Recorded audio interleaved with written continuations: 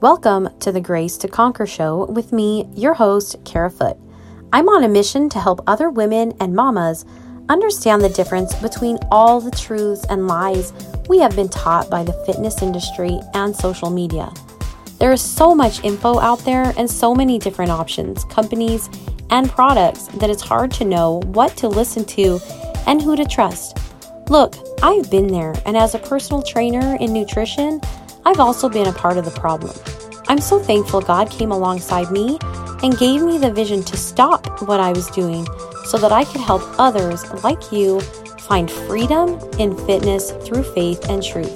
Come along with me on this journey discovering how to truly nourish and help the amazing bodies that we live in every day. Good morning. Today, as promised on my Instagram, I am covering a topic that I think a lot of us could benefit from. That is how to handle overload that comes with wearing too many hats. And this is coming from somebody who has ADHD and has a record of doing way too many things, not being able to be focused. And you guessed it, that is me. I once at one point had a brick and mortar business, and it was open 6 days a week, but I was always there on the seventh day. I felt like I was married to my business. My ex-husband and I were foster parents, so we had teenagers in our home and all of their schedules to have to deal with. Plus, I was taking 5 classes in college, 3 in person and 2 online. And so, of course, having our own kids as well, or my own children as well. He didn't have any, but, and then also was running a husky rescue at the same time. I always forget about that. So obviously I was doing way too many things. And one of the number one issues, since I'm just going to jump right into this, is that sometimes we are running away from something maybe in our life, or there's something that maybe a void that we're just trying to fill. And maybe we haven't really sat down and thought about it. But, it took me a lot of counseling to have to go through what I went through, because I had to give up, and I did. I sacrificed a lot. And my marriage was ruined. I lost the kids that we were fostering and adopting. And I lost my business. I had to sell it. I had no choice. And I had to step down from schooling. And that, all of those things, plus, not only that, the degree I was getting was going to be irrelevant because I started having seizures that they decided were stress-induced seizures. Basically, my brain was overloading. They explained it like if you were to take a lamp and plug it into an outlet that gave it too much power, it would short out. And they said that is what was happening to my brain. It was basically shorting out and saying, enough, I'm done. And that's really scary when you think about it. I mean, really scary. And so a lot of things had to change, and they did change, and it was actually more devastating. But through that, and through the counseling I received, and, the help of a psychologist, a psychiatrist, and my Christian counselor that I had, I was able to kind of figure out some of these pieces, which a big part of it was that I had these holes in my life that I was always trying to fill with something. And unbeknownst to me, they said I needed psychotherapy, and they had a term for it. Basically, somebody that is constantly trying to outrun their issues and outrun their problems, and, or in that case, like I said, try to fill a void with something else. And that is often the case. There's usually 2 reasons for us doing way too much. One of those, obviously, one that's not in those 2 reasons that I'm going to talk about is obviously just the fact that if you have ADHD, or even if you don't, it's easy to be non-focused, to have trouble focusing on one specific thing. And I remember somebody talking to me about that, saying, why do you try to do so many things instead of just focusing all your efforts on one thing and making it great and then adding it in? And that was before I actually had started that brick and mortar business. And I remember really taking that to heart and going, yeah, I have an issue with this. I don't want to be that person that seems like they are super harebrained and doing so many different things all at once. So when I had my paint your own pottery studio, a lot of different other pottery studios were adding in different things. And I said, no, I'm not going to. I'm not going to do the mosaics, and I'm not going to do all of these extras. I will be willing to do canvas because it is painting, and I will host canvas painting nights. And that's what I did. But I was a paint your own pottery studio. That is what I was. And I said, I'm not going to stray from that. Now, I was very involved in the community, and I would have community nights and also opened up my doors, cleared out my space to host quite a large craft show and at very low cost. And a lot of people, and because I marketed it well, a lot of people said it was the best craft show they had ever gone to or ever been to and ever done. And so, there were a lot of things I tried to do to help with the community. I did other like pumpkin carving night and things like that were either zero to little cost for the community, just to try to help bring the community together. I loved my business. I thought it was great. But I don't know why I felt the need to also be in school at the same time and to be doing all of these different things, literally burning the candle at both ends. And, of course, I do know that I was hurting, and there were some deep, deep things in my life that I needed to come to terms with. And I was finally able to do that and really value myself and understand myself after all that, and it wasn't like something bad happened and then it just all became clear to me. No, it's something that most of us don't do because it's painful.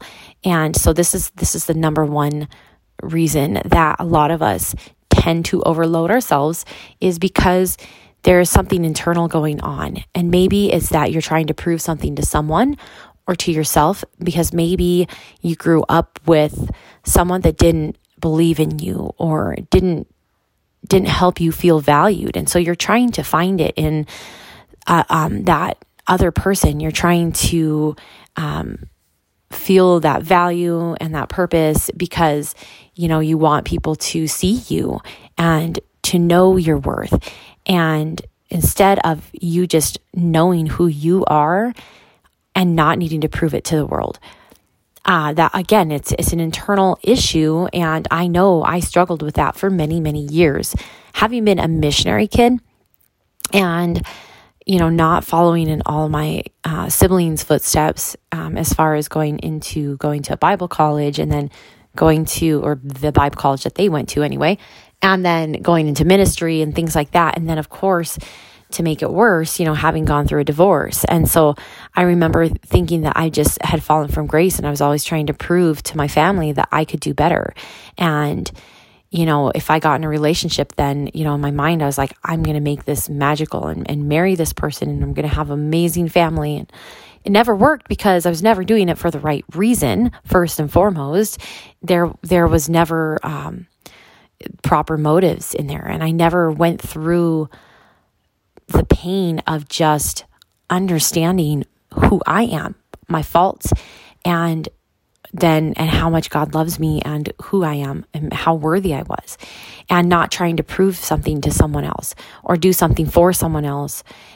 I had to learn how to just be alone and be silent and not have communication, not be texting somebody all the time or messaging somebody all the time. I needed to be lonely. And I remember my counselor telling me, your mission right now is to be lonely. And that hurt so bad. I hated it. I absolutely hated it. But I also, by her saying that, my mission, I'm the type of person that was like, oh, if I have something that somebody's giving me that's like a mission, then that's like a higher calling, and I have to do that. And so it made it easier for me, even though it sucked so bad, to go through all that, to be alone, and to finally come to terms with who I was by myself, without a man, without my kids, and just understand that I was going to be okay. And not only that, but I was going to do great things for God, that I was going to not just survive, but I was going to thrive, and that all of the past hurts and pains could come out, and I could be broken, and that was okay, because for a long time I think I was just trying to run from my brokenness. And if you're going through that, my challenge is for you, if you're broken, that's okay. That's okay. And I'm sorry. We all need to be in that broken place. That's a good place to be in. Before I was ever so broken, because I'd been broken before, but not that broken, not like shattered beyond what I thought was like irreparable. Beyond, like before that, when I had my pottery studio, I had a vase, and it was actually, I think it was supposed to be a pitcher, but it came to us cracked, and I put a little saying on there, and I enhanced the cracks so you could see them even more. And I went with it, and people asked about that. And the saying that I had on there was saying that when we are broken is when we are most useful, because God can use us the most when we are broken, when we are available to Him. Because if we think we've got it all together, then we think we can do everything in our power. Why would we need God? Why would we need His help? The Bible says that it is in our weakness that He is made strong. That is a verse that I cling to, because I am very weak in so many areas. And I know that it's through Him alone that I am strong, that I can focus and I can just get through things. And so I still struggle with wanting to do so many things and so many ideas. And so that's, again, that's part of my ADHD, but I've gotten past the other part. Now, I still sometimes struggle, but not like I did when I was a kid, or not a kid, but like in my younger 20s, I guess. And that is with boundaries. That is the other largest reason why people get overloaded, is because we don't have proper boundaries.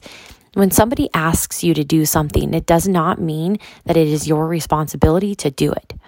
So let me just set the record straight. If your church asks you to do something and you feel like they are depending on you, you do not have to say yes. And I really struggled with that for the longest time. I would say yes to everything. And I was a stay-at-home mom when my older kids were little. And I felt like I was always living at the church, because I would say yes to everything. I was always doing childcare and MOPS, mothers of preschoolers.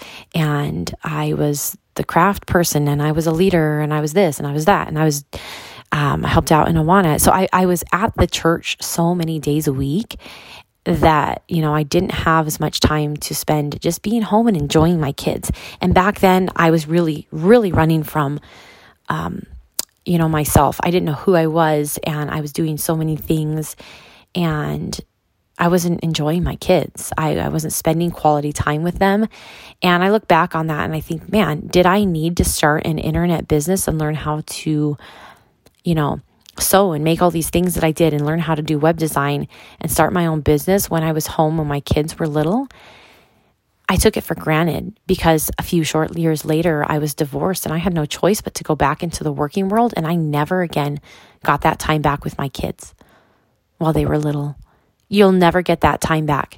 So if that's something that you're struggling with, and that's going to be another podcast episode that's been on my heart, is because in this day and age, as women, we feel like we have some unfulfilled purpose that we have to get to. And for some reason, we seem like we have to try to figure it out now, instead of just enjoying the season that we're in. And when we're a parent, when we're a mother, we have a responsibility. First and foremost, our calling is to our children and our spouse. And let me back that up for 1 second too. And I'll talk about this more when I talk about this in that episode. If you're married and you have children, your number one responsibility is not your children. It is your spouse and then your children. And I'm not saying that to condone, what's the word I'm trying to look for? The, sexist and, domineering side of, what sometimes people think of in marriage from the man's perspective. I'm not saying that. the Bible tells us to be submissive, but not submissive in, hey, he's going to say all the rules and tell me what to do. It's a team. It's a partnership. And if you're putting your kids first, you need to work on your marriage.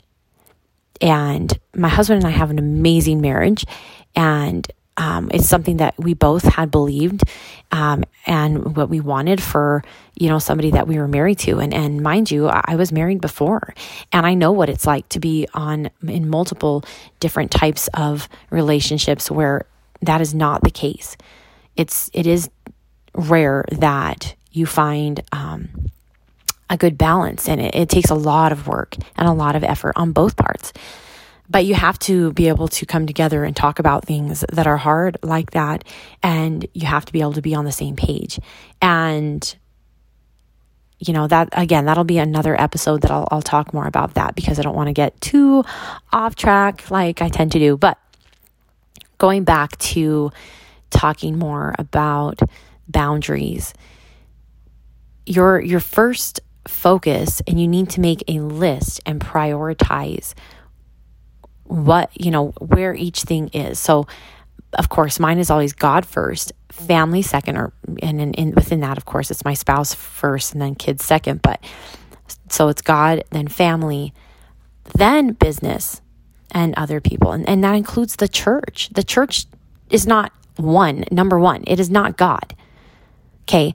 God is in the church, and he says that fellowship is good. Yes. But if you are getting so involved in church all the time that you're neglecting your family, that's not what he wants. Our number one calling is to raise our children in the way they should go. And that does not mean that we teach them that they should live at church.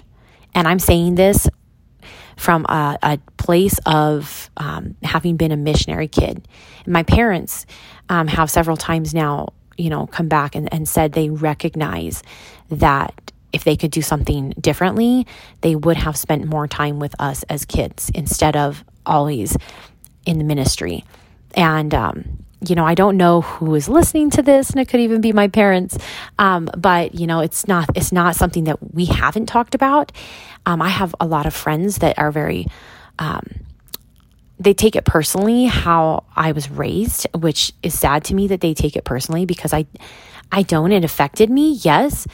And so my relationship with my parents is not what some people's is, but at the same time, I have a different perspective because, I'm married to someone who didn't even grow up with his mom and dad at all, and didn't even have that. And at least I did have my parents, even though they weren't around to my memory as much. And I really don't remember my dad. There are pictures out there of me, snuggled up to him, but like growing up, I remember that he was always working. And so, whether you're in ministry or not, work, your business is not a number one priority. If your kids never see you, again, back to your kids, it's going to mess them up. It's going to affect them. You have to make choices, and having boundaries means you're saying no to something because you have set those boundaries up. So if here's an example of a boundary. If you say, hey, Sundays are for my family, and I'm not going to work, and I'm not going to run my business, or I'm not going to be on social media on Sunday, because that is my family day and my day I spend with God, even though you should spend a lot more time with God and your family. But if that's like a dedicated day for you, that is you setting up a boundary. Now, to follow through on your boundary is you don't work. You don't make those phone calls. You don't get on social media. Maybe you have to delete that app for Sundays. Every Sunday you delete it, and then you re-download it Monday. Maybe that's what it takes for you not to be on there. Because let me tell you, there's things out there, whether it's work or it's friends, being social, or whether it's social media or it's video games, whatever it is that you're mindlessly doing because you're trying to escape your current world, you're not doing yourselves any favor, and you're leading yourself to a path of destruction. You are going to lose your family, and in a sense, you will lose your children. Whether you think you have them as your best friend right now or not, you will lose them. And you will lose your spouse. And you may lose a lot more in the process. And look, I'm just saying this from a perspective of having been that person who lost everything. I lost everything. And it wasn't social media that I was on. You know, I didn't even, at that time, it wasn't even my friendships. It was just mere fact of being so busy that I couldn't even sit in that uncomfortable space of just sitting there on Thanksgiving about 5 years ago. I just felt like it was in a black pit because I was sitting there with my family and none of us knew each other. It was so awkward and I felt alone and depressed and desperate, and it was awful. That was right when I started having all my seizures. And I know that it was my fault. That's the worst part of it. And there's nothing you can do but admit it and start to work on it. So if you're finding that you're having some major overload and you are wearing too many hats, it's time to start putting those hats down. And I'm just telling you the cold, hard truth. It's great to enjoy different things. Maybe make a list and say I'm going to choose this to be my hobby. I had to do that with my art. I love art. But when I feel like I have to do it all the time or that expectation's on me, then it no longer becomes fun for me. In fact, when I made my pottery studio, that's kind of what I did, is because I made it my business. I really didn't enjoy it because it turned something I loved into less than just to more than a hobby, and it was less fun for me. So maybe make a list of what are hobbies for you. If you have a business and you have multiple facets of your business, don't you think that if you focused on one or maybe two areas and you could grow those up, build those up, maybe you could find somebody to even hand a part of that over to run it, to manage that part of the business. And then you can spread out and branch out and do more. And as I've coached with different people, one of the number one things that I coach them on is they'll tell me what they're doing in their life. And I say, okay, you need something where you can make money. You need to be able to pay your bills and make ends meet. Maybe it's not something that brings you a lot of joy. Maybe you need to have a hobby that does that. And then you need to have something that brings you health. So maybe it's your physical activity or, going to the gym or going for walks or a sport. And then you need to have a hobby, something that you do. And I feel like this is sometimes harder for men unless their hobby is video games or golfing or something. And that's, again, it's an escape. It's a reprieve. It's a way to relax. And then, like I said, you have to have those areas, not talking about family and, all of that. But when you do that, you've got to write this down and really soul search. What are you doing? If you're doing so many things, who is being affected? Write that down. Me doing all these things, who is suffering right now? If you know that your spouse is suffering and you don't care, you need to take a look at your marriage. Is that really a place that you need to work on or that you should be in? I mean, because what would happen if that other person was not there? I mean, and maybe you're in a cycle of both of you doing that. But who's going to break that cycle? If it's a hurt that you need to deal with, the best person to deal with that, besides God, of course, is that other person. You need to confront them and you guys need to have a talk about it.